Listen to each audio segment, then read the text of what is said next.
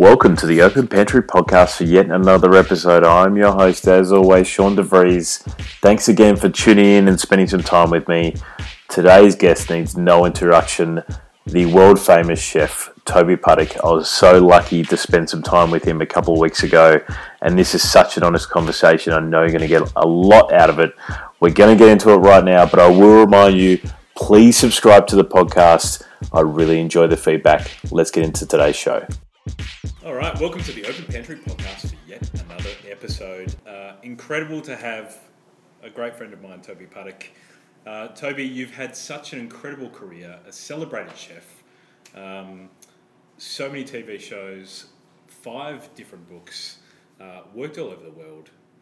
Thank you so much for being part of the podcast. Thanks for having me. It sounds exhausting from what you just, said, and now I know why I feel tired, you know? I feel tired just reading it, trust me. Tobie, how did you start out in your career in cooking?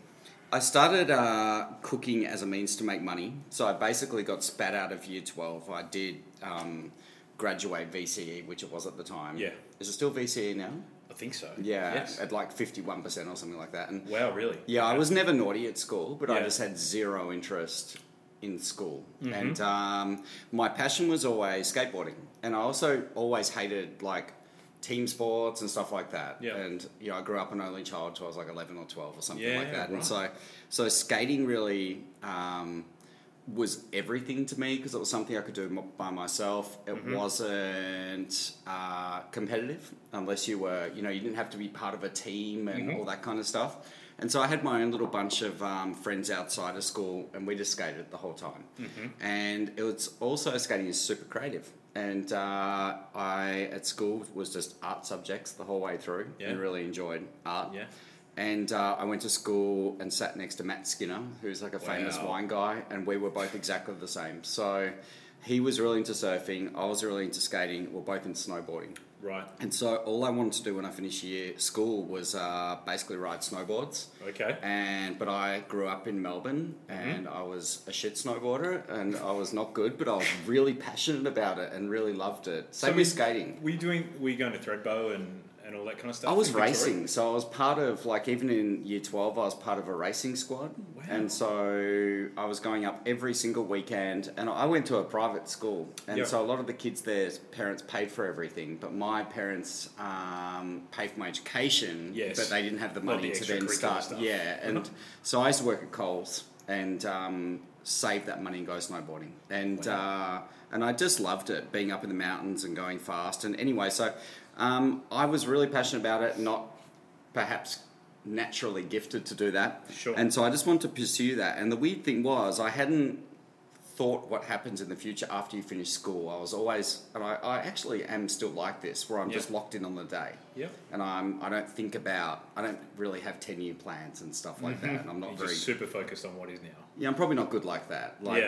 All my friends, suddenly we got to the summer of love when you finish school and everyone's off, getting drunk and stuff like that. And then it got to March and all my friends are like, we're going to uni now. Yeah. And I was like, shit, I have not even thought about this. So basically I'm living with my parents. My dad said to me, I think you should pursue snowboarding. It's what you want to do. Wow.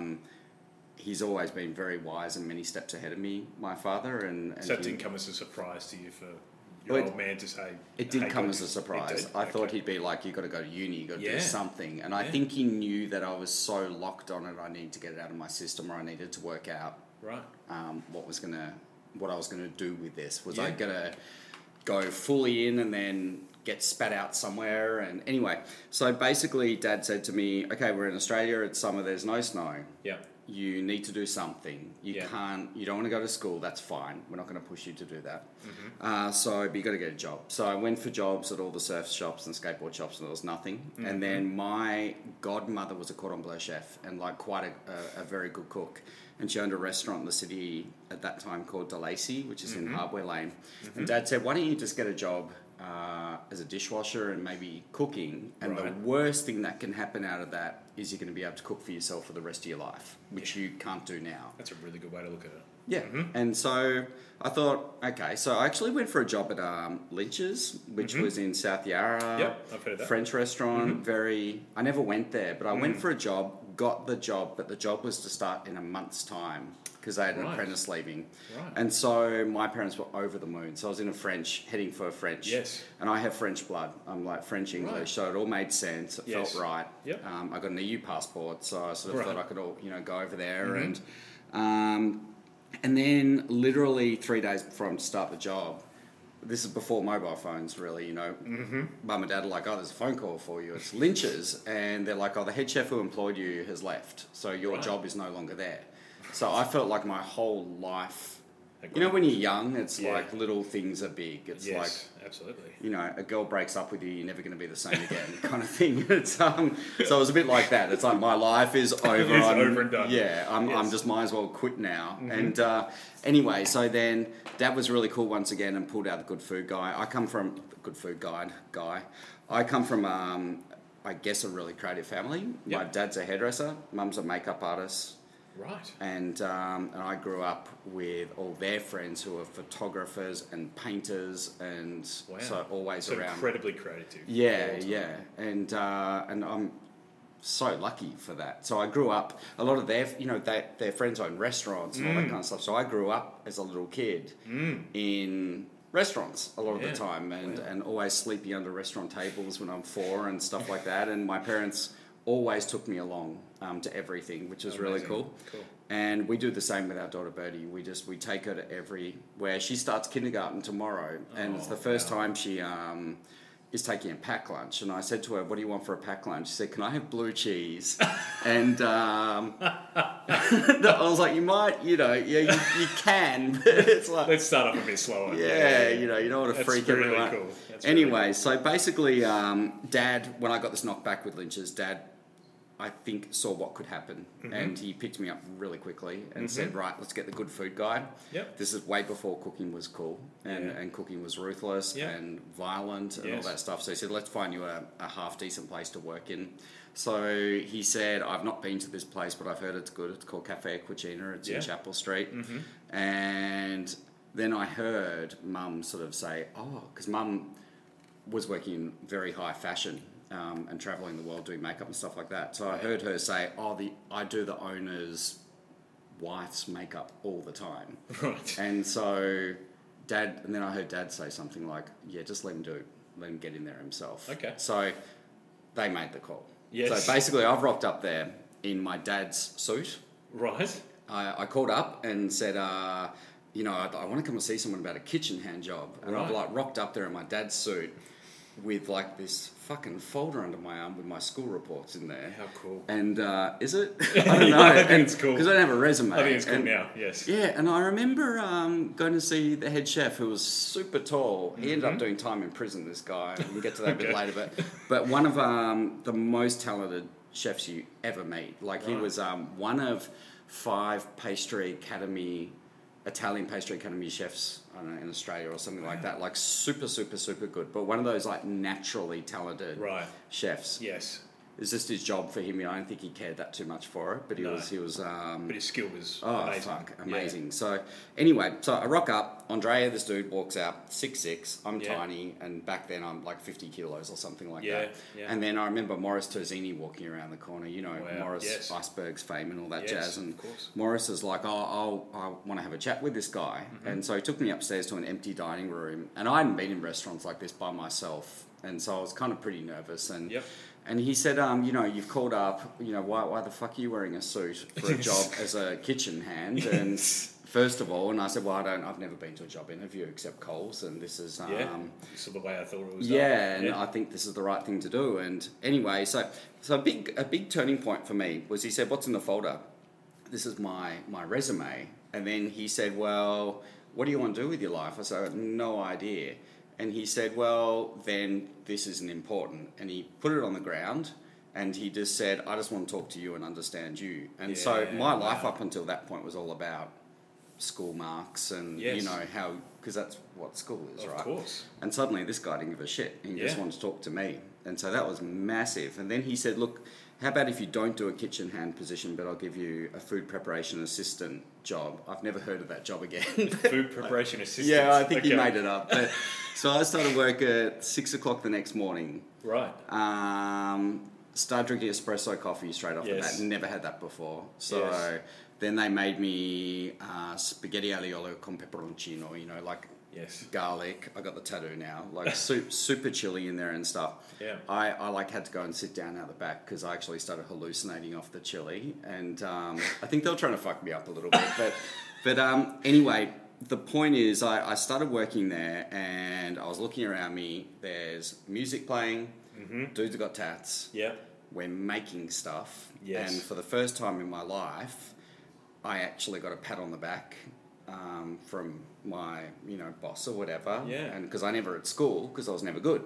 And so I was never good at anything. Yeah. So in one day, and this forms the basis of 15 Restaurant. Yes. This whole thing. So in one day, I've in my first week, they're like, okay, so take some of this and put it here and take some of this, or let's take an egg yolk, for example, and put it in a bowl. We're going to get a little bit of mustard into there. We're going to whisk that together with some balsamic vinegar and add olive oil in there, and now we have a balsamic dressing emulsification sauce. Now, this is how you clean squid, and this is all in 1 week. Then I learned how to clean the squid and cut it, dust it, and fry it, and this is how we clean rocket. So in 1 week, even one day, I think, I learned how to make a whole dish and then put it up, and I got a pat on the back, and I was like, I feel good about this. So I was making $200 a week, working with these crazy dudes, and it was like, fuck, sign me up. I love this. It's awesome. Was it scary to be doing things so quickly and learning them? Was it easy for you to comprehend, understand, and retain that information so quickly? Yeah, I've always been. Still to this day, I'm not good at reading and taking in information. Still to this day, there's someone actually. I mentioned this. There's a word for this type of learning. But, I was hoping you were going to jump out. No, I wasn't. But no, I'm very much the same. So I'm really, really poor at reading. Yeah. But show me how to do something. I can remember it. I'm the same. And as long as I can do it probably twice, I can usually excel. I'm exactly the same. So in the kitchen, it was like this. So I was just. I took on stuff really quickly. I think because I realised there wasn't much else for me. But so I hated cooking. I loved the job. Yes. I loved working there. Yes. I didn't want to do this for the rest of my life, for the first 5 years of my career. Okay. And so for the first 5 years of my career, all my friends are studying to do this, and I went to this snobby school, and cooking is not cool at this stage, and I felt like this is not something that's okay. Okay. Like I should go to university or something like that. This is something for now, but it's not something when I'm 40. So it was always next year I'm going to go and get into advertising, or I'm going to go to uni, or I'm going to do something. But then I went to Italy. So basically when I was 21, I started cooking when I was just 18. Okay. 21, one of the guys I was working with said to me, I'm going to see my family in Italy, you should come. And I went home to my parents and said, yeah, one of the dudes asked me to go over, and Dad was like, I'll pay for your ticket, you should go for sure. And I was like, and his dad's a smart ass like this. Like, he's just known, he knew that if I went over there, that would plant a seed. And that's, when I went over there, that's when I really fell in love with cooking. And so it had nothing to do with restaurants, but it had everything to do with culture and history and why. Wow. So it was like being at someone, so I grew up in Australia.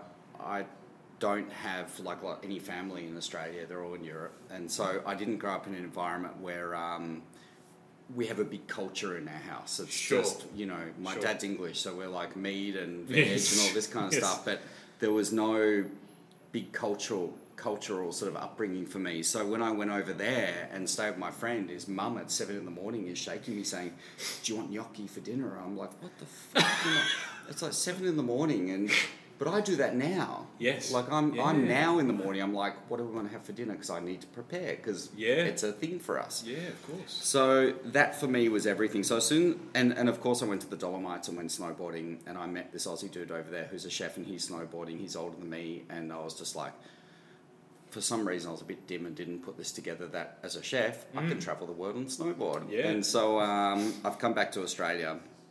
I kept on quitting my apprenticeship and quitting and starting, because didn't enjoy it, and the actual theory the part, school TAFE, part of it, right. yeah, and it was at Box Hill, and I was also working a lot at Cafe Cucina, Yes. so.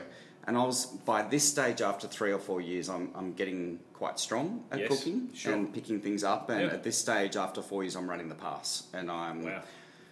I'm a kid still, but Yeah. I was That's in pretty it. serious. Like that Yeah. would have been. We've talked about how many covers they were doing before. It was busy, yeah. Yeah. And it was a full-on place to work, and when you work somewhere for a long time, especially when you start peeling onions, you know everything because you go up through the ranks. And so basically, I came back to Melbourne and I went all the way out to Box Hill to go to TAFE one day, and I think I was 2 weeks out from finishing, and so I'd been to Italy. And I went into, we don't speak about this much because Box Hill wasn't very happy about this, but basically in your last year of TAFE, you run a restaurant. So you're in the restaurant inside the TAFE. Yeah, Yep. so it's full of pensioners and stuff like that. Yeah, They pay they like get check meals $11. and all that kind of stuff. Yep. Yeah, and so I rocked out, and there's kids cooking from all sorts of different restaurants and pubs and stuff like that. And basically, this chef who I know to this day, but he said to me, "All right, Puttock, you're in the bistro. I need you to make rissoles for 300." And I'd done like a double the day before, and maybe the day before that as well. Wow. But doing pretty good food, like we're making fresh pasta at this stage and stuff like that, right. and then this dude's telling me I got to make rissoles, and I sort of realised then this isn't what I want. Yeah. And I think I said, "Can I go for a cigarette or something?" Or I went to the toilet. Yeah. I grabbed my stuff, left, went to Flight Centre, booked a ticket back to Italy. Seriously? True story. Wow. Went home. Never told my parents I didn't finish TAFE. Wow. Lied to them that I was still going there. And then I had this huge pressure on me because I'd been that I put on myself. Yes. And then I was like, I don't need that piece of paper, but my parents wanted me to have that for security. Of and course. So at that stage, I'm like, right, I'm going to go to Italy, I'm going to snowboard, and I know people now. Sure. Because I've been working with Italians for all these years. Yeah. And I'm going to go and work in restaurants that Amazing. are going to be good. And so I did. I flew to Milan, and I What was the first restaurant you worked in? Well, I went immediately to Lake Como to stay with a guy that I've been working with and his wife, and I actually went snowboarding immediately. So I went because I arrived in like October, November or something like that, and I went immediately up to a little resort 4 hours out of Milan called Ponte di Legno Tonale, and I've had a lot of luck in my life. I met this dude who happens to be in charge of snowboarding for the whole mountain, and he's my age, and I had pink hair at this stage, and I was kind of used to be a bit of a punk, like... What made us all do coloured hair in our early 20s? It's a phase. It's weird, it's isn't a phase, it? Sean. I did the same thing. Don't do it in your 50s, it's not so cool. No, it's not so cool. I'd tipped blue hair for a period of time. Well, tips are getting in a whole nother level altogether. It's like, once you get into tips, it's like... It's a bit serious. Yeah. Maybe that was a baking thing, I'm not quite sure. So anyway, I basically end up... just snowboarding, and I got to a stage where I was making a living out of snowboarding. So I ended up designing World Cup courses. What? I was by this stage. I've been snowboarding a lot. And, sure. And I was racing a lot, and this guy I met who was in charge of snowboarding for the mountain. Yeah. He was also a World Cup skier, this dude. We're great friends to this day, but he and I gelled hard, really got along. And we're the same dude, but from different countries. Yeah. And he moved out from his family house, and we got a pad together, and just... cool. And it was full on. So I was basically getting paid to look after a snowboard park, which 20 years ago was one of the first ones in Italy for sure. And and design and set up World Cup racing courses. And so I did get to a stage, it sounds glamorous, but I was making like $400 a month or something. I was barely getting by, and I was working in a bar as well at that time. Anyway, sitting up in the Italian Alps, blue or pink air, whatever it was, and blue sky, and I realised, right, this is awesome, probably not going to ever be the best snowboarder in the world or anything. This could be the ceiling for me. Sure. And I know I can go make like $1,000 a week next week cooking. So let's keep snowboarding but it was cool to get that out of my system. So basically I went to Lake Como to Bellagio, worked in a hotel called Hotel Florence.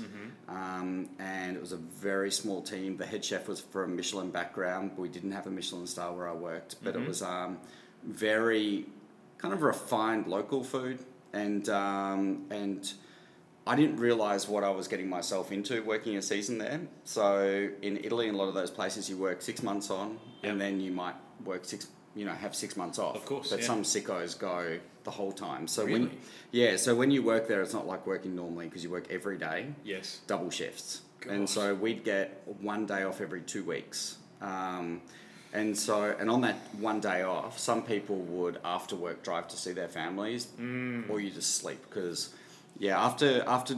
anyway, in this place, we had a lot of fresh pasta on the menu, and I spent 1 to 2 days a week in this room that's probably illegal to work in. It was like a metre wide, but 5 metres long with one long bench. Wow. And actually had an electric pasta machine and would just make pasta for like 12, 15 hours a day. Gosh. So I had a lot of practice making pasta. Yeah. And after there, and I fell in love with this nuts Italian girl. We went out for a while over there, and she wanted to go to Paris to live, and so we decided we'd go to Paris. Okay. But I came back to Australia real quick, and then went over to Paris. And Had you been there before? Yeah, a few times. Okay. And but I sort of thought at this stage, I'm in my 25 now or something like that. I sort of thought it would be cool to maybe do French cooking. And let's hop into French cooking. I'd done Italian for quite a lot. Yes. I felt like I was getting okay at it. Now I feel like I've still got so much more to learn in my late 40s even. Yes. But so I basically got to Paris, the relationship falls apart very quickly, and I decided to hop on a Eurostar and go to London because I have an English passport. Right. And we all have a million Aussie friends in London. Of course. Yes. So I rocked up, had a massive party that night with all these girls I knew from Australia, 5 girls in one studio apartment, and I ended up staying the night, woke up the next day, and they're like, what are you doing? And like, what are you going to do now? Because I was supposed to be in Paris. And I said, well, I don't know. Like, I might go back to Italy. One of them's like, why don't you work in, like, London's got sick restaurants. Yeah. You got a passport. And so I went for a job at the River Cafe that day. I called them up, literally went that day, and started the next day. And so what made you want to go to the River Cafe? Cause my parents, again, gave me a cookbook. Right. I'd never heard of it. Because that was killing it, the industry, right? That was pretty much when you were there in the late 90s. It was the best Italian restaurant in the whole world. Yeah, right. And there was one Italian working there. One? Yeah. So I know that a lot of people would know insane. It would have been insane. So how long... I know a lot of people would know you from, obviously, the association with Jamie. Yeah, that came there. So how far in did that come? Did that come the first day that you were there, or did he come later? I can't remember. I didn't work at the River Cafe that long. I was there like 7 months. Wow. But I hated living in London. Why? Because I'd been living in the Italian Alps. I skipped Switzerland, actually. I also lived in Switzerland for a while too, cooking in the Swiss Alps. And actually, no, that was after River Cafe. But I'd been working in like beautiful places. Like I'd been working in the mountains in Italy. I'd been working in Bellagio and Lake Como. It's like you don't get much more beautiful. Yeah. And then London. Yes. And it's just like dense. It's difficult. There's nothing to do really except drink on your days off, and because it's so expensive to do everything. And And the River Cafe was incredibly competitive. Okay. I started working there. So at the River Cafe to start with, there's no apprentices.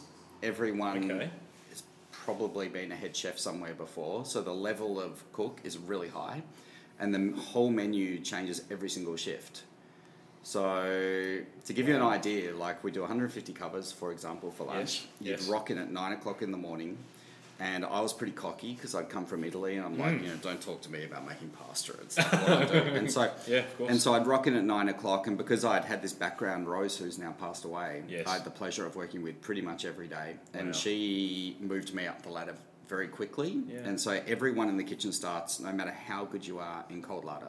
Okay. So you've got 35-year-old chefs who have been running Michelin-star restaurants making salads, and then you move up as they let you. And so I whizzed through that section and then landed on pasta pretty quickly. And Jamie was doing also pasta at that time. Right. So he'd worked at the cafe for quite a while, and his first book had just been released. Right, okay. And it's funny, Darren Simpson, who came to Australia was the head chef of that restaurant. And he was such an amazing chef. Yeah. And everyone asked me if I knew Darren, and he'd apparently had left like 2 days before I started or something. No so we way. just kind of crossed over. Yeah. But he was incredibly talented, and then Theo took over. But Jamie wasn't famous when I met him. He had been on TV once. Right, okay. But Ben O'Donoghue Yes. really took me under his wing, and Ben and Jamie were best friends. That's Right. how I kind of got into that Into that circle. little Yeah, circle of... I was getting a little, not bullied, but I was getting a really hard time at the River Cafe. Why? Because I rocked up.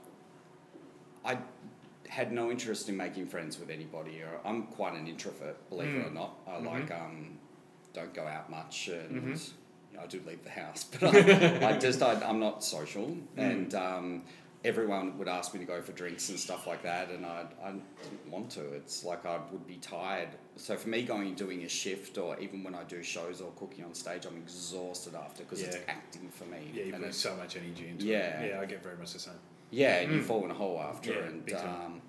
and so I just want to go back and just be quiet after work. Yeah. And I think a lot of people took that as me not liking them or being snobby or Right.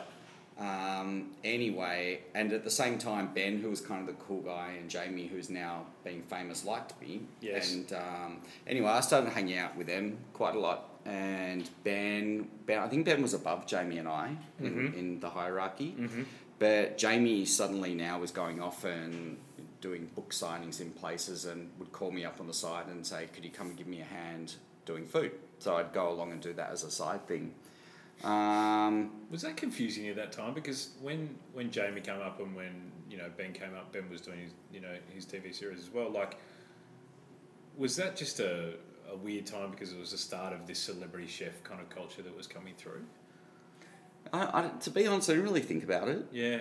I didn't analyse it so much. I was just like, sick, this guy's going to pay me £100 for like 2 hours work, and Yes. I've normally got to work a lot more to make that. Yeah. So I'm happy for his success, and Yeah, if of he's course. going to drag me through it, awesome. And then Ben started doing books as well, and at a similar time. I think Jamie stopped at the River Cafe fairly shortly after, because he went from zero to hero. Big like time. in After that first series, right? Yeah, you know how that came about. It's a pretty cool story. Because he got... So from what I've heard, he got spotted in a video that they were doing about the River Cafe. Is that right? Yeah, they did Christmas at the River Cafe or Right, something like okay. that. And Darren Simpson was supposed to be working on a day and called a sickie. and then Jamie, who's a good guy, Yes. they called Jamie. He's like, "I'll come into my day off and cook."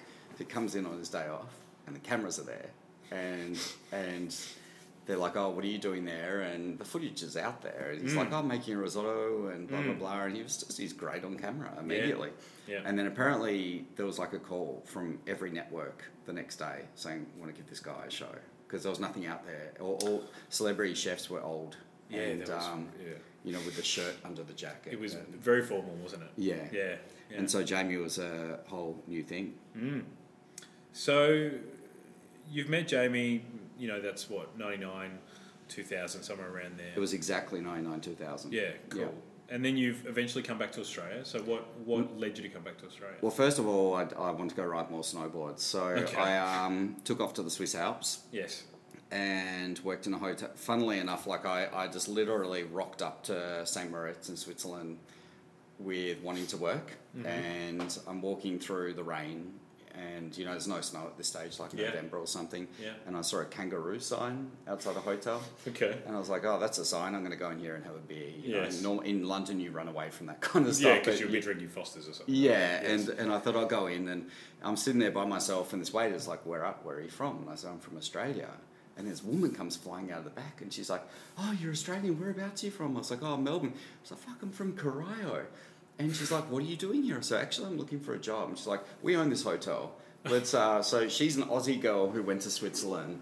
Still in great contact with these people, and she married the son of the owner of the hotel, and then they took over. Wow. And 3 beautiful kids, and I ended up working for them for 6 months. And I actually got offered, I got offered this job there from the owner of that. I really got along with the owners of the hotel there, and they had another little restaurant, and they could see that it was a struggle for me working for the head chef. That it was like very high turnover, rosties and sausage, and I'd been doing quite refined food in London, and they knew the restaurant I'd been working at, and they knew the restaurants in Melbourne I'd been working at. So they said, well, do you want... We'll give you this restaurant here and we'll do it together. And we'll give you a little Audi and, you know, we'll do it like run the restaurant 3 days a week. Wow. Or 4 days a week, whatever. And so you're never going to say no to that, right? And yeah, so I still hadn't got, I mean, to this day I haven't got snowboarding out of my system, but I enrolled to do a guiding course, which is where you learn properly about avalanches, you take people heli skiing and all that kind of stuff. So it's like proper stuff. And so I was all enrolled in this, and then Life is set up, and the phone rings one day in the kitchen, and it's a dude I worked with in Cafe Cucina saying, man, I've just signed a lease on a restaurant, I really want you to come back and run the kitchen. And I was kind of homesick a little bit at this stage, and he said, I'm going to give you 25% of the business. And so for me, it was 25% nothing. Yes. But 25% debt or whatever it was. Yes. And so, but at this stage, I'm 20s, and it sounds awesome. And I get to be back in Melbourne. And was it a thought that you thought you needed some stability? Or probably. Yeah. I think it was a thought, Sean, where I was just like, it would be a stupid opportunity to pass up. Sure. Because on one hand, I'm just going to end up... I think if I had said no, I'd probably still be in Switzerland. Really? Because you enjoyed Switzerland that much? Yeah, I often think about it. Like, I mean, I have a wife who's amazing, and I have a beautiful daughter, but I often think about... I also would have had probably as much of a fulfilling life for me there. Because I was going to ask you at the start where you didn't get that job in the French kitchen. Do you think if you did that you would have been my life do you think you'd have a love for Italian food like you probably like not cooking? Yeah. But I got a love for Italian food from living in Italy. Yes. And I never got a love for Italian food from working in Italian restaurants anywhere in the world. It was always being in Italy and having friends who are Italian and being at their house and being part of their tradition like for example, the girl, my girlfriend in Italy, she was a bit of a nutcase, but her whole family, like I used to hang out with her uncle and go shooting venison and then making salami and stuff like that with him. And so it's those traditions, the cultures, the rituals that got me really passionate about Italian food. Was that hard for you to comprehend at the start? Because I know in my late teens, early 20s, I dated an Italian girl as well, and that was really hard for me to comprehend the big family dinners and that community part. Like that was coming from an only child. It's terrifying. Yeah. So what You're made an you? only child too. No. I'm youngest of three. Okay, yeah, right. But I heard your voice go down. But what like? That would have been just such a massive change for you. Like it must have been like a warm hug after you sort of got used to it. I think it was, and I think I always really loved, and to this day I always felt very much at home. Like I feel more at home in Italy than I do here, and I feel always at home with Italians because I think it's because of their. How do you? What is it? Their warm nature, and they're very giving and loving, and they're going to hit you all in the same sentence. It is. It's really interesting. It's pure passion. Yeah. And I've been lucky to work for people who are Italian and been around Italians as well in and out of my life, and it is a difference. Like it's not like other people in Europe. Yeah. It's really quite unique. Yeah. Which is really cool. But anyway. So basically, I said to this dude, he's on the phone, are you going to come back? Yes. I said, give me 24 hours. And I called my mum. Mum's like, please, that'd be great. This is pre-FaceTime and all that kind of stuff. Yeah, of so course, it's like, I've seen their only son, right? Yeah. And so you're, I have a sister now, which is 10 years younger than I am. And I've got an adopted sister from Korea who now lives in Ohio, in a tiny town, married to a dude she met online gaming, who's like the nicest guy you've ever met. It's pretty crazy. How cool is that? She's got a kid, and it's awesome. But I was worried it's going to get sold for body parts initially. But anyway, so I called the dude, and I'm like, right, I'll come back, but you got to buy me a ticket. And so, because I don't have any money, so never had any money. So it's funny with me. I was talking to somebody recently about this. I never used to ask how much I get paid, ever. Really? Ever. Why? Because I was never in it for money. I was just always would pick a place. Yes. And just be like, I want to work here, and these are the people I want to work with. And money was never in. I always struggled. Yes. A bit dumb. Never asked like how much I would earn, but it was just always. I would always get paid well because Yes. I would go in and work. But money was never a driver for me, and still isn't to this day. Is there ever a job that you've gone for other than the French restaurant at the start that you didn't get? No, That's cool. I don't think so. No. Yeah. No. So it's just purely based on trust because you were always getting what you wanted at that point in time. Yeah, but I also haven't been for a job. I'm gonna say for 20 years. Yeah. Like, because I just get asked. Yeah. You know, it's kind of nice. Pretty nice thing. Sometimes it is. Sometimes people call you up and say, "Come and work here," and it's not your cup of tea. But yeah, that's happened a few times too. But Yeah, sure. that's cool. Not every job's for everybody. And so basically, brother, I came back and I'm working with these guys I've worked with before. Sure. And there was a lot of partying going on.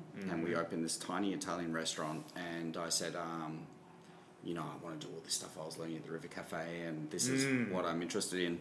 And my business partner had no interest in that. He wanted me to replicate the menu from Cafe Cucina, pretty much. Why? Because that's what he knew. And Right. and I was also doing stuff that wasn't familiar to him, and he just found it unnecessary Yep. and stupid. Like, why do you want to make all the pasta from scratch? And I was like, because I love it, and that's what I enjoy it's a doing different it. And taste to it.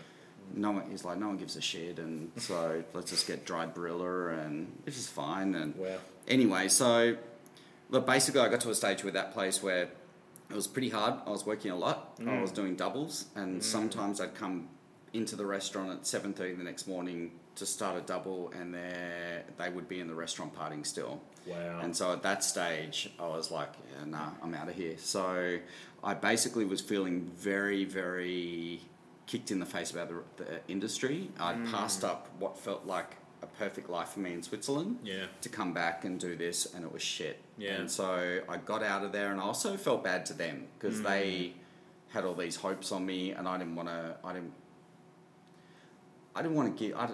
do what they wanted to do. Like, I wanted to cook, I wanted to do good stuff. Yep. I didn't want to work more than I needed to do because of, you know, the way they were running the business, and it was just like a big social kind of thing at that restaurant. Yeah, and I understand.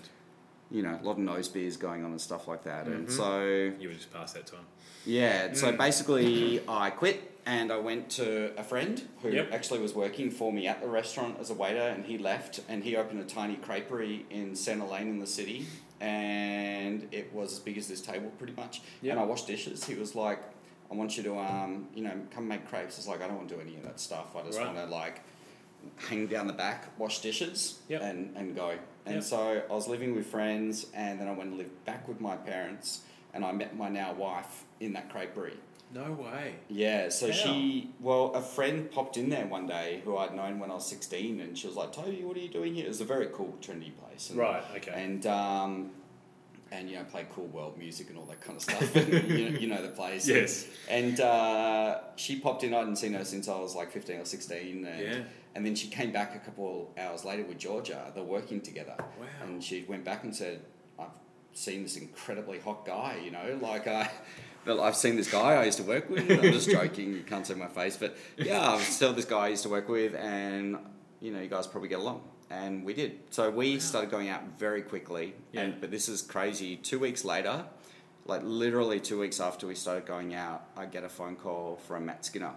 And I'd come back, I'm skipping stuff here, but I'd come back to Australia knowing Jamie. And Jamie now is big. And so he's come out, and Australians now know who Jamie Oliver is. And I introduced Matt Skinner to Jamie Oliver at dinner. Wow. And Jamie loved Matt because Matt got a really, don't get upset, Matt, very perverted sense of humour. He's the funniest guy I've ever met in my life. And Jamie loves to laugh. And basically, Matt and I are a good team. One's food, one's wine. And Matt called me up. He's like, dude, Jamie's here. He's like, wants us, like, I don't want to tell you, but he wants us to go work in London and open this restaurant. Wow. And so I called Jay, and Georgia met me as a kitchen hand, and I'm like, oh, we're going to go meet Jamie Oliver now, and he wants to ask me something. So typical Jamie, sits there with this girlfriend I've had for 2 weeks and says, "Do you guys want to come and live in London?" And I was like, "Dude, we're like pretty early in,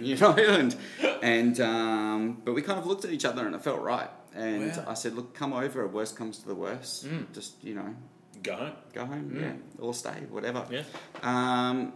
So as always with these things, we thought it was going to London in a week. It was a year. So a year later, and the conversation was that we would do a restaurant with purpose.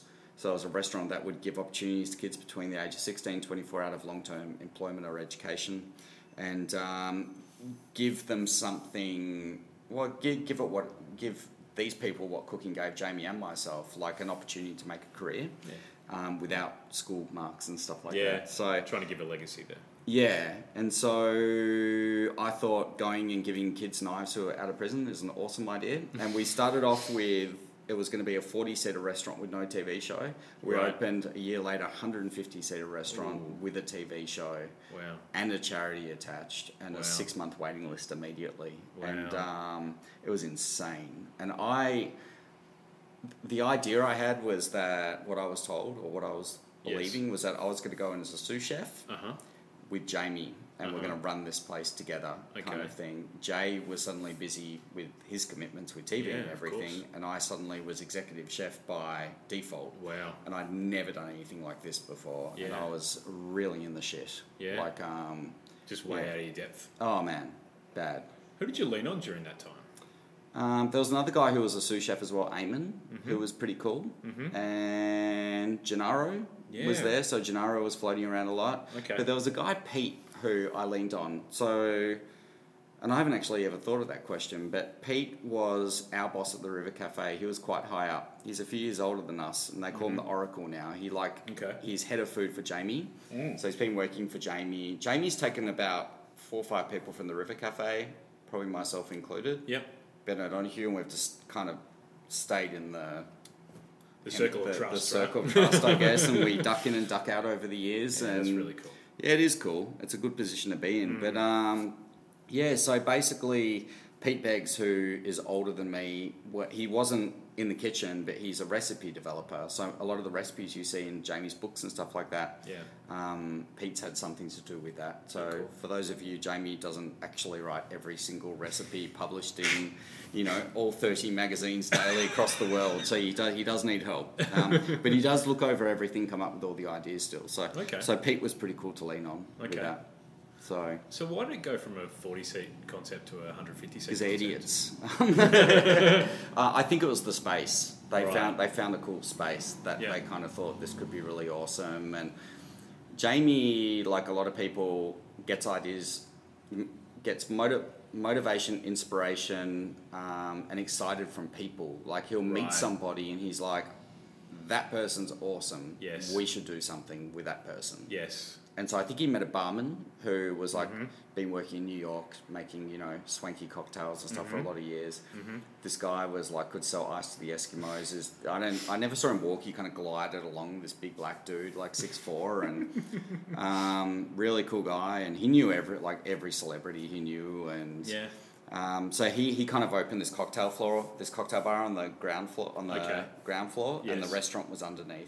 Wow. And he pulled a whole lot of people from the River Cafe and stuff in, and we'd never done anything like that, so it was pretty hard.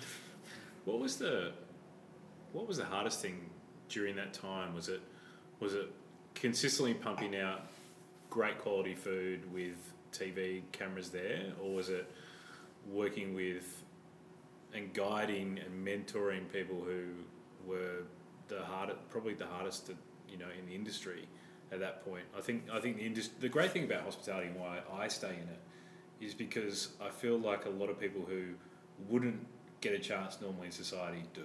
Yeah. And hospitality, being hospitable, gives people that warm most of the hug time. Most of the time. Yeah. That allows people to feel like they're part of a team or part of a community or part of a belonging in some way. But you would have been dealing with people who had drug addiction and would have been sexually abused and different things like that. We've all worked with those people in the industry anyway, but en masse, right? These kids from particularly, look, in answer to your question, it was all hard. Yeah. It was all hard. Like I'd never. Okay, so for starters, we thought it would be a good idea to do it. We did the River Cafe and changed the menu every shift, just to make things a little harder. Yeah, so we did that. Wow. But we had a really strong team to start with. We were all really young. We were all in our mid-20s. And a lot of the people straight out of the River Caf, like the top section, straight out of the River Caf.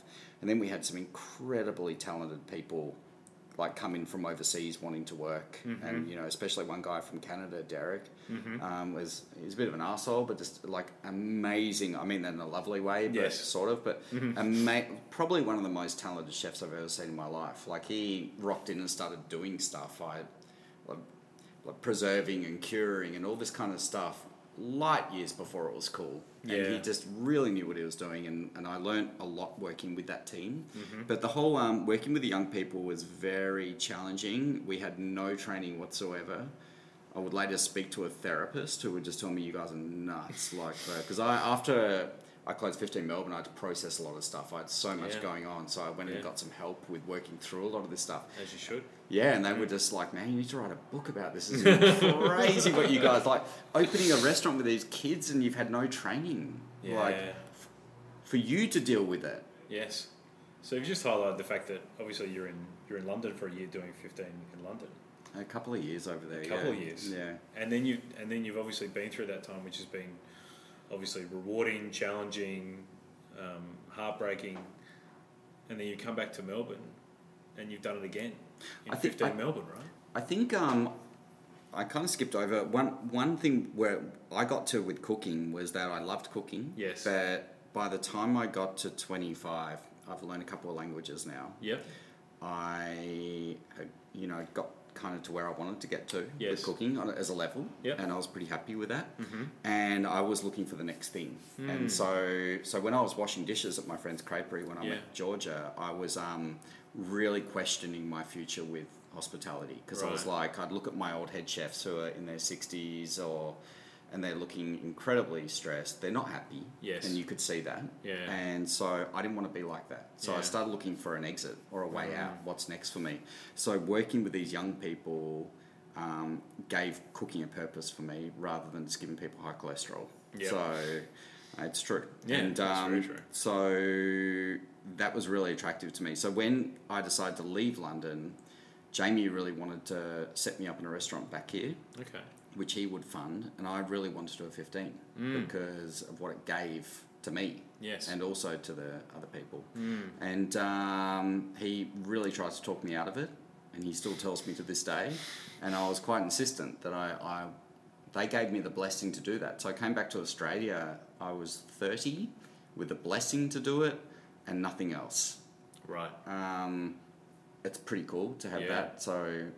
No one else had it. No. And so, of course, you start to get all these wanky investors jumping all over you who want to get involved with it and align themselves with celebrity. And I partnered with a guy I thought was pretty cool, and turned out he's okay, but he wasn't the right business partner for that. Yep. And he was also, as it turns out, probably in it for celebrity. Yeah. And that rock star fame that was happening with celebrity chefs. You just want to be loved. It's super interesting, right? I don't get it. I don't get it either, but I've got I think because we've been in hospitality for such a long time, Tobes, but like, I've got this analogy that almost especially guys who invest in restaurants or venues, will do it together in groups of 3s and 4s, and they're often from finance, or they're often they're always dentists, from outside the industry, and they have this thought that they want to do it because it's cool, and they don't realise how tough it is. Yeah. In their mind, they're sitting outside the restaurant, super popular because everyone loves them because they're the owner of this restaurant. In reality, they're dealing with broken dishwashers, theft. Yes. So drug addiction. A lot of different things. So it was, we opened 15 here in 2006. So basically, I never think about this. It's pretty cool. In a year and a half, I pulled together and taught myself how to open a charity. So I opened a charity. I got this guy, I won't name him, the business partner on board. He was actually worked his balls off. Like, he did a lot. He was really cool in setting that up, and he had his own team He was a property developer, and he Wow. threw his team, who were really skilled and some Yeah. good people there, to sort of help pull all this together. Because, you know, it's not setting up a restaurant. You're setting up a restaurant, but you're setting up a charity Yes. and a freaking TV show with Jamie Oliver in it that's going to be running 4.5 million strong audience every Thursday night. So it was a big 3 massive snowballs all moving. And It's a lot of pressure, Toby. yeah, it was a lot of pressure, Sean. It was a really big thing to do. And it was pretty crazy because I had kind of, I guess I got famous pretty quickly out of that. And because suddenly I was on this show, and Yeah, of course. you know, Jamie's like, I trust this guy to do this. And, Yeah. but we ran the program here for 6 years. And so for the first 3 years, it was really quite easy because we had a lot of money. Right. Because we had fame from the media. There was Yep. a lot of people who wanted to be aligned. But it was kind of taught me a lot about life, about how hard it became to get money when there wasn't media surrounding you. That's interesting. Yeah, so all the big companies wanted to be seen on television and everything to be giving. But as soon as there Right. wasn't that, they didn't want to give. So these big It's quite companies, sad, isn't it, it's really? really shit. It's like, yeah, we'll give you $500,000, and the politicians wanted to be seen there giving us money with a photo, of course, in Yeah, the of paper. course, But yeah. as soon as there wasn't that opportunity, it became really difficult. So, look, the business got plagued with problems, way beyond that. Like, I had amazing people working there over the years, and a lot of them I'm still very close with, and we taught, like, I don't know, probably 150 kids through the Wow. program in that time, and I know that we saved some people's lives, like we truly did. And some of the kids I've taught have gone on to work in Michelin star restaurants all over the world. And like one of the guys, Tim, who I taught in the UK, has opened fucking amazing restaurants in London. Like one of them, I think, has got a Michelin star, and he's got like 3 or 4 restaurants, and so that feels good. It that does, feels, doesn't it? Yeah, it feels awesome. Do you reckon that's the most humbling thing about the industry for you?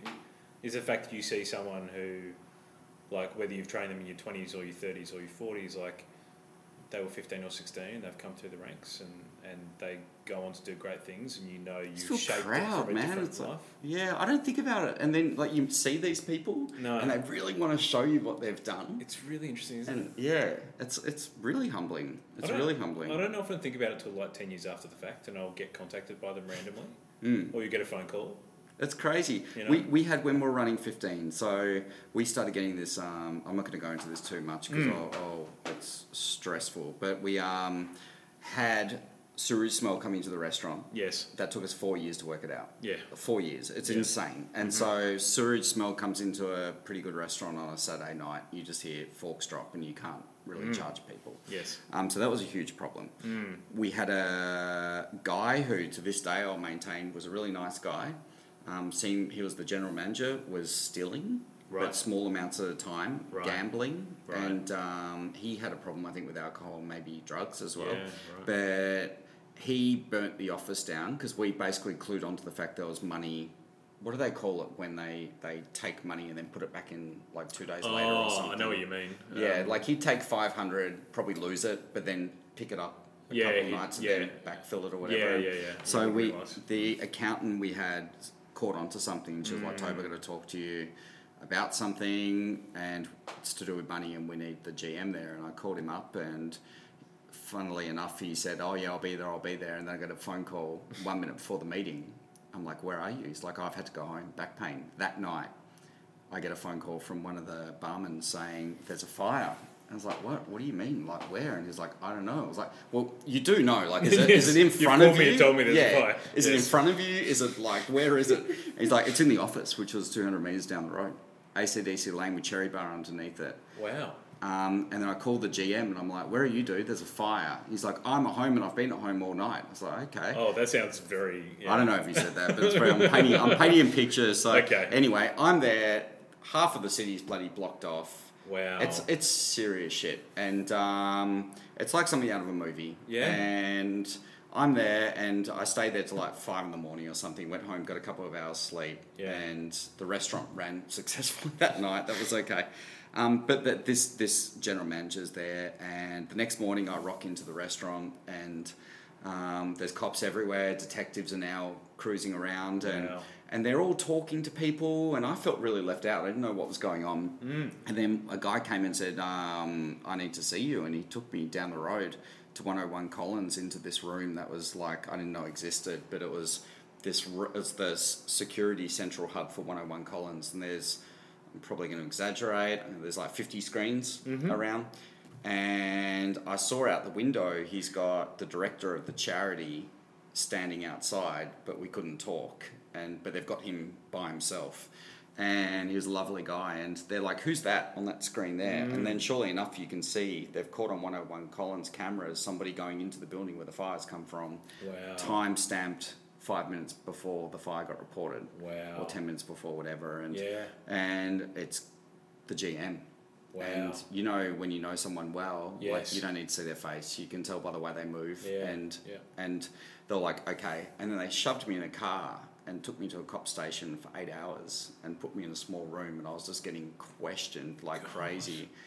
And no one knew where I was. And then I got spat out, and I put my phone on, and they were just asking me about this Kevin guy and about the business, you know, was it going well, all sorts of stuff. And I got spat out like 8 hours later, and it's like dark, and I've just turned my phone, it was like, 80 missed calls or something crazy, and my wife worried. Of course. And there's a fire, and then I'm not contactable, like, yes. I do it. And, exactly, and, what's going on? Yeah, and then it was this dude. And so he did it. And the weird thing, dude, was like, during the day, before, just like literally 10 minutes before I got taken into that room, I used to smoke, I was having a cigarette with him, and I remember him taking a call from his mum, and he was cool as a cucumber, and he's like saying, there was a fire, and I remember him talking to his mum, the same way I talk to my mum, like I love my mum, and having a really good chat with her, and then that night he's in prison. So basically he had been stealing. Right. We started closing in on him, and he lit a fire in a building with about 50 people in a bar below to cover up 20 grand's worth of debt. Oh my God. Yeah, and I was just like, he's fucked his whole life up. Yes. I just wish he came to us and said, I screwed up. I've got a problem. I've done this, and we would have helped him. Like, Yeah. we really would have helped. He would have lost his job, of course, but we would have worked for out. 20 grand. Yeah, and so he ended up doing about 5 or 6 years in prison. Shit. Wow. So 15 winds up. So I got to a point where I was burnt. Yeah. I was like, it was just too hard, Sean. So I got to a point where the business partner and I, we were working through stuff, but there was just more and more problems as we spoke about. It was just more little stuff coming up. I think through maturity and wisdom, you start to realise you get to a stage with anything where there's too many compromises with your own self, and you need to be able to know when to step away from the vehicle. I think Karen Martini actually pulled me aside at one stage, who's been a good friend, said, mate, you've got to step away from the vehicle. And I actually, luckily enough, my wife I get along with her dad incredibly well. Her sister's a lawyer. There's lawyers and judges and stuff in her family, and they were like, because I sometimes don't give up, and I just keep going. Yeah. And it'll kill me. And I'll just keep going and keep going. Yeah. And so I was lucky that I got a tap on the shoulder and just said, man, you got to step away from the vehicle now. How hard was that for you? Obviously really hard. Really, like the hardest thing I've ever had to do in my whole life. Because the business was kind of running, but the second I pulled away, it was not running anymore. Like the other investor wasn't, he's not hands-on. So without me, he's just going to close it. So suddenly everyone was out of a job. Sure. How'd you regroup after that? What'd you do next? With myself? I look at this stage of my life, and I guess I've been very blessed that I've had quite a strong media career, and with the media career comes a lot of other business opportunities. Of course. So I've been lucky enough, and to this day, that I make a living off that. And so I still kept doing these opportunities, but I actually didn't go outside much for about a year.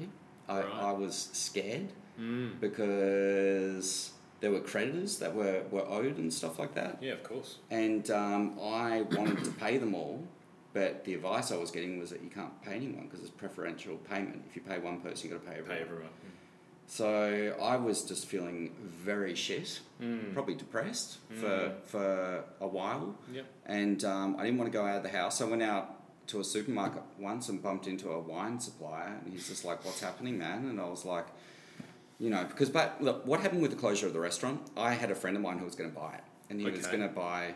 And I haven't spoken about this before, but he was going to buy the restaurant for an amount of money that would have cleared out all the creditors and everything. Okay. And I went to my business partner with that, and he wanted more. And so he wanted like triple or quadruple what was being offered. So he wanted to profit from the sale of a closed business, which would never happen. Yeah. And so I basically, and that's when my family was really like, you got to step away from it because you that's never... the sign, right? Yeah. And so that really got me, was that I couldn't do anything. Because I was a co-director with this guy, but I couldn't make that decision on his behalf. We both had to agree to do that. Yeah, of course. So we could have cleared everybody out, but it was kind of out of my hands a bit. I understand where that comes from. Mm? Yeah. So you've met this wine supplier. At the supermarket. I was with my wife and cruising through a supermarket, and he's like, "Hey," he's a lovely Italian guy, and he's owed money, and he was kind of like, "What are we?" What's happening? And I had to say to him, look, you got to call this dude. It's out of my hands. Like I found a solution. I'm helpless. But these people also see me on TV at the same time, thinking, why the fuck don't you pay us? It's kind of what Georgie Columbaris is going through. I was going to ask you about that. What you thought about that? I mean, I was lucky enough to work with Made for 3 months. Yeah. It's a short period of time, and that didn't allow me to know George very well, but I met George 2 or 3 times. Another time after I left Made. Yeah, thank you. And he is... well, this heavy talk's got a little bit... We need more wine. He's an exceptional character. He's insane. He's got so much fire. And what's annoying me at the moment in the industry is that the celebrity chefs, and I call them celebrated chefs as they should be, are creative, like we've talked about at the start of this podcast, often don't have the financial acumen.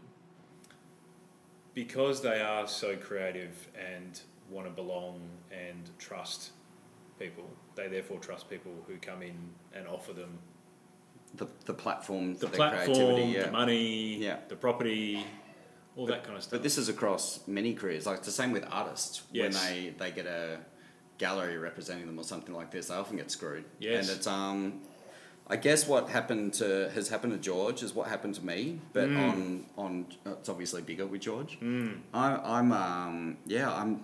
I've been friends with George. We were on Re Steady Cook 20 years ago or something. I was going to ask you about that. Me, was Gary, that an incredible Manu, time. Yeah, it's pretty cool. We were all young and just like to be doing TV and stuff, and it's pretty crazy when you think about it. It was like Manu, Gary, George, me. Yep. I don't know who else, but yeah. I remember watching those shows and loving it. And I remember being fun. a baker in that time and just being excited by you guys putting up such cool food in such a short period of time. We had such a ball doing it because we were all working in restaurants and we'd come up there and just do it. And I think I initially got set up with that show because I was getting groomed to do the 15 TV show. Right. And I hadn't done much TV.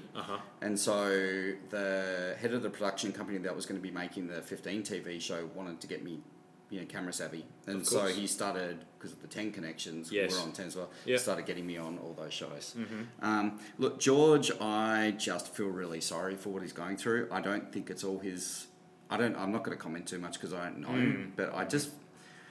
He's been witch hunted, and he's being held personally accountable, which as a director, I get it. He should know this, but what you said is absolutely right, where creatives do meet people all the time who are like, I'll handle all the business side and you do what you do well. You do the menu planning. And you be you, and it happens to all of us all the time, and then you get fucked. Yep. Because you don't know what's going on. I actually remember Miguel saying to me, it's happened to Miguel as well. Miguel's one of the nicest people you're ever going to meet in your life. And he's a big sweetheart, like he really is, and so thankful for where he is. No arrogance or anything. And I remember, him saying to me, like, oh man, because he's had failures, like big restaurant failures. And he's just like, oh man, from now on I've just got to go to every meeting, and if I don't understand something, I will employ, I'll just sit there and ask as many questions as I need to, or employ somebody, or do whatever until I actually understand. But when you're running, 22 restaurants, things are moving quickly. Big time, especially if they're in different states like they were at one point. So yeah, I think George's original business partners, many of who I know, I think he entrusted them to big time. And then Radic inherited that problem. Anyway, I don't really know those guys, but I think Australia's got huge tall poppy syndrome, and I think we all love to have heroes, and they love to see the heroes go down. Absolutely. They love to herald them at the top, but they equally love to see them at the bottom. Texting Georgie pretty much every day at the moment. Yeah. I don't hardly get a response, but just to know he's got people around him that are there to talk if he needs to is really important. Oh, I don't envy what he's going through for a second. Are you concerned what that's going to do for the industry? Because I feel like it's at a real tipping point where and I'm not saying this is correct, but what we grew up doing in the industry was working doubles for normal pay or low pay in order, because we knew it was going to get us somewhere. We're now living in an industry which has incredibly high rents. A lot of people want to take money along the way. Food's obviously becoming more and more expensive, as it should. Well, and also, to that point, through TV, people want better food as well. 100%, they're more educated, or they think they are more educated. Okay. Yeah, but the price of menus hasn't gone up, no. Right, in the last 10 to 15 years. So it's got to come at a tipping point where restaurants don't work anymore. It's as simple as that. Yeah. So what do you think is going to happen to the whole ethos of restaurants and supply chain? Well, I don't know, Sean, but I think we are going to get to a stage. I did a consultancy last year for a group of restaurants in Mordialloc. They're really successful. Yep. And all local customers. Yep. Love what those guys are doing. But I met with them the other day just because I catch up with them because they're good dudes. And they're like, we don't know how to make this work anymore. We've got 50% wage cost. Mm-hmm. Then food, and there's another, 20, 25 if you're good. Yep. Doesn't leave you much to play with for utilities and rent. No. How do you make that work? Yeah, every single day, and especially with an increasing saturation of venues in every single capital city, it's really, really tough. I don't know what the answer to that one is. No. I don't really know how it can survive. Neither do I, because I've talked about it. I've asked pretty much the same question to Adriano Zumbo as well when I had him on the podcast, and he thought maybe there should be capping out of licenses and stuff like that. I think it's going to almost have to get to that point, but it's got to be very interesting where the industry goes in the next 10 years for sure. Well, you got all these people who love to knife all these chefs. Yes. They love to knife everybody. They also are the same people that go out to all these restaurants. Absolutely. And maybe they're not going to have restaurants to go to soon. Maybe not.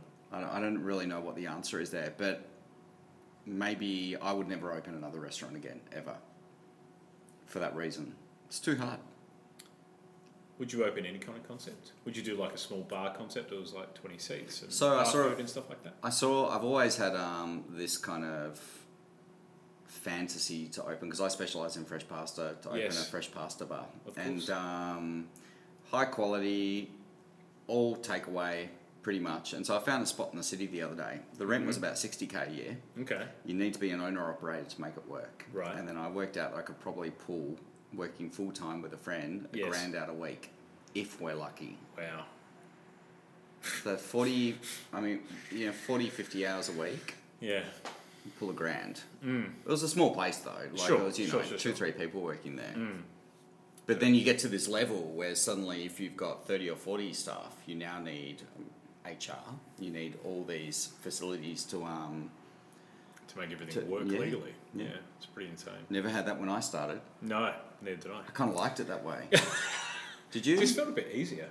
Look, I got... But I didn't feel like there was this level of distrust. I feel like there's this growing level now of distrust in the industry. It's media, isn't it? Building fear? Big time. Yeah, not a fan of it. But as I said before, I never used to ask how much money I was earning. It was just, I'm going to come to you and work and you will do the right thing by me. didn't always work out. No. I think it's a small number of bad people in the industry, as there are in any industry, that make it a bad reputation. And like we haven't known each other a long time. We've known each other a couple of months. Yeah. But I feel like we have a high level of trust pretty confidently, right? Pretty quickly. Probably similar schools. Yeah. So it's quite interesting.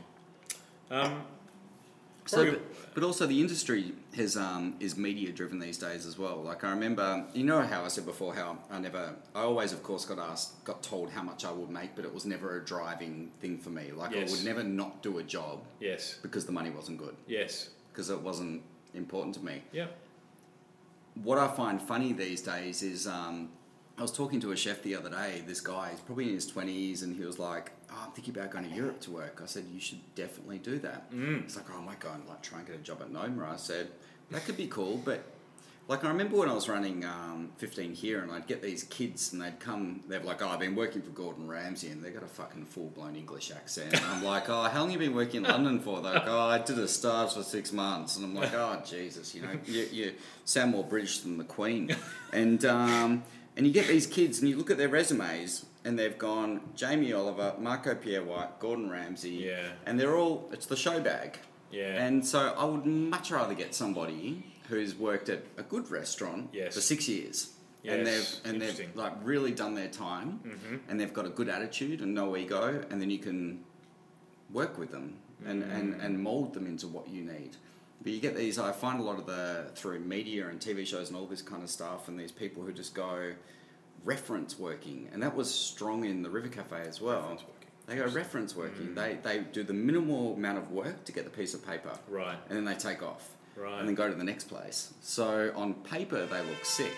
They look really good. But I think you need to work somewhere for 2 years, like to have a proper understanding of what it is. I only did 7 months at the River Cafe. I know some stuff from there for sure. I probably learnt more about the River Cafe working at 15 with River Cafe staff than the River Cafe itself. God, that's super interesting. But you've done a lot of things, right? You've been obviously a chef for a long time. You've run restaurants. You've owned restaurants. You've done food TV. brands. Yeah, you've done different food programs. You've done. I've heard you on radio interviews. You've done your own books. 4 books, 5 books, 5 books. 5. Do you have a preference for what you like to do, or does that ebb and flow with how you're feeling in that period of time in your life? I like to do, as I get older, I just want to do things I want to do. And so I did a job last year, and that was cool. It was great. But then I'm comfortable now thinking, I had that part of me we spoke of before, which doesn't give up and just wants to make it work. Yeah. And then I had the other part that kicked in and was like, okay, this probably isn't what you want to do. So let's pull back. And the minute I started working on what I want to do, which is food ranges and creating things. So the reason I want to do a food range is because I want to... Basically, I came up with the idea to do a food range 6 years ago. And I went to manufacturers and got some samples made and took them to the supermarket, and they said, this is too expensive for us to buy. Okay. And so generally with the supermarkets, most of them, if you sell it to them for 4, they charge 8. It's as simple as that. Of and course. So 8 also is a premium meal in a supermarket. And my mentor is a guy that started a business called 5am, and he's very chilled. He's into yoga, and as I am, and we're kind of similar in a lot of ways. And he always said to me with a food brand, you need to get one client, keep it simple, and if you can get a Woolies or a Coles, you get scale immediately. So there's Woolies in this country has got close to 900 supermarkets. So and if you sell 10 a week of each, which is about the number you need to do to stay on the shelf, it's actually I thought would be more than that. I thought it would be more than that as well. Not that much. Well, it depends on what it is. Like sure, but I suppose that's 9,000 units, right? It's a lot. Yeah, it's a lot. And so if you sell 9,000 of something in a week, you're doing okay. But yeah, I remember anyway.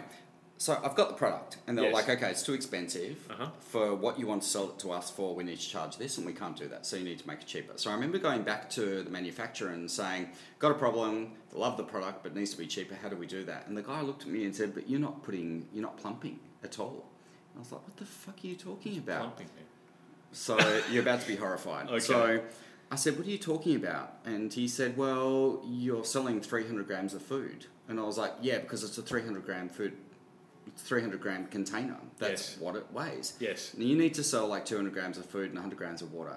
So, So then I was like, no way. So then I went to the supermarket and started buying up all this product and took it home and just emptying it out, not heated, to see what the water content is. Surely enough, all this water just starts pissing out of everything. Wow. When it's not mixed up or soup splitting or whatever it was. And then I started speaking to a butcher friend who's like, yes, the poultry's the same. So a 1 kilo chicken or say a 1.3, 1.4 kilo bird you're going to buy from a supermarket, it's probably actually 900 grams and they're injecting it with saline. Yeah, with like salt solution, brine to plump it up. And so this happens and that's the profit. That's your profit right there is water. Yes. And that did not sit well with me. Yeah. And I felt like it's dishonest. It's taking the piss, it's lying, and it's not... So I kind of put this mission on myself, which I'll do to the day I die, totally, hopefully I get to do it, but is that we can sell 300 grams of food. And so how do we make that work without additives, preservatives, and supporting local farms and what have you? Yeah. So this is something, after we stopped working together, I've just been working on. Yeah. And we're starting to get close. Like I've worked out how we can do it. Amazing. And we can do it. Now we've just got to get the supermarket to jump on, which is looking like it'll, hopefully it'll happen. Cool, man. Well done. Yeah, so for me, once again, it's not about making money with that, although we need to. We've got mouths to feed.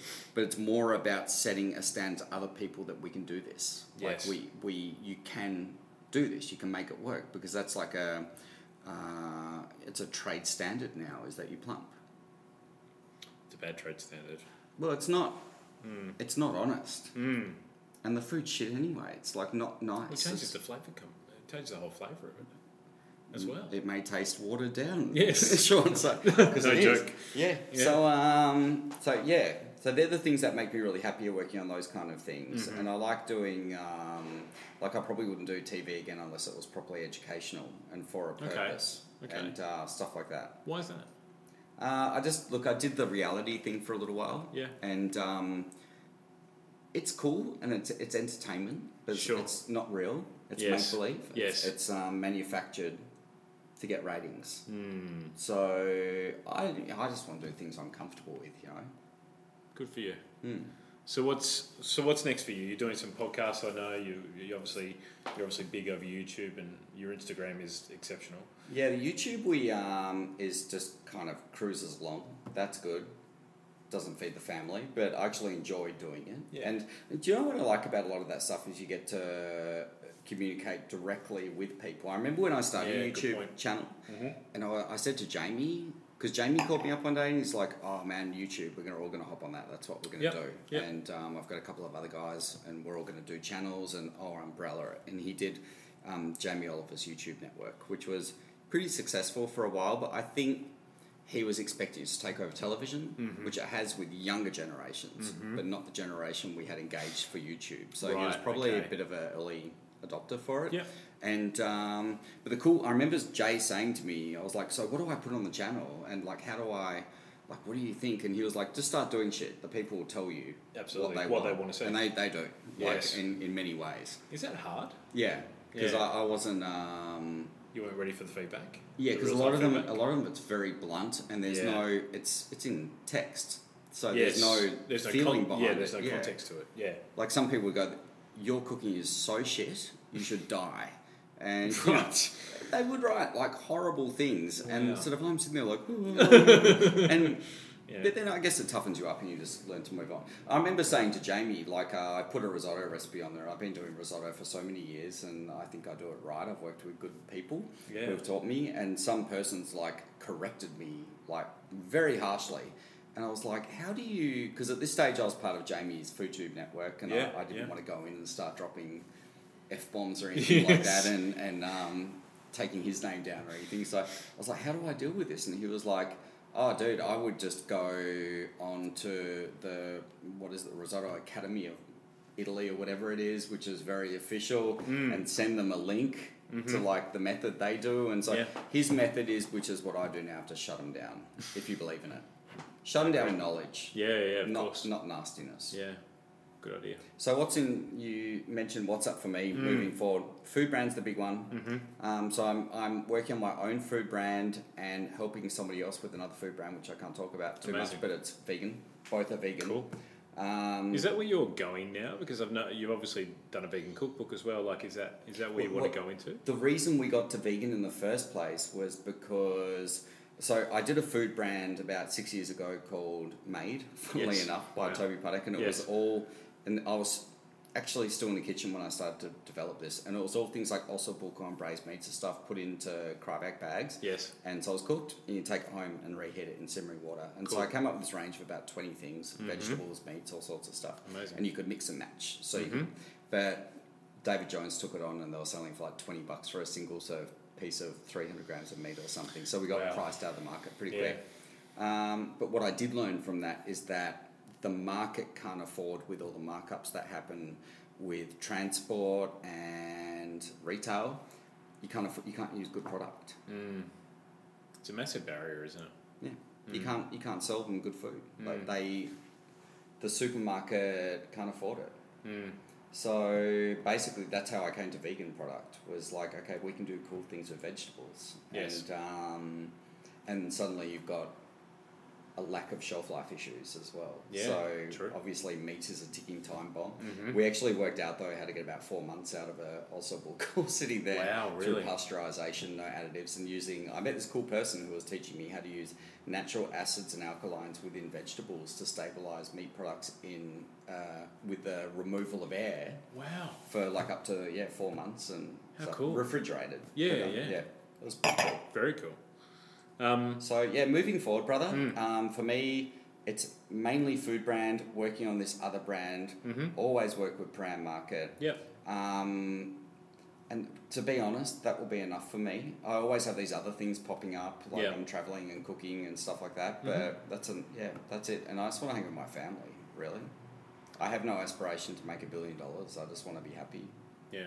And just, that happiness will change with different projects along the way. So that's a really cool thing. Yeah. Last question for you. What's your favourite thing to cook at the moment? I've been cooking a lot of Japanese food recently. How did that come about? I go to Japan every year. Okay. So I go snowboarding. Good snowboarding, right? Yeah. And I think Japanese food, and I was talking to a Japanese chef the other day, who's Michelin star Japanese, and I love with our careers the people you meet. Yes. And a lot of the time, I think when I was younger, I was probably a bit arrogant and would judge books by their covers and what have you. And like, I met this guy the other day, he looked like a shabby sort down at the market.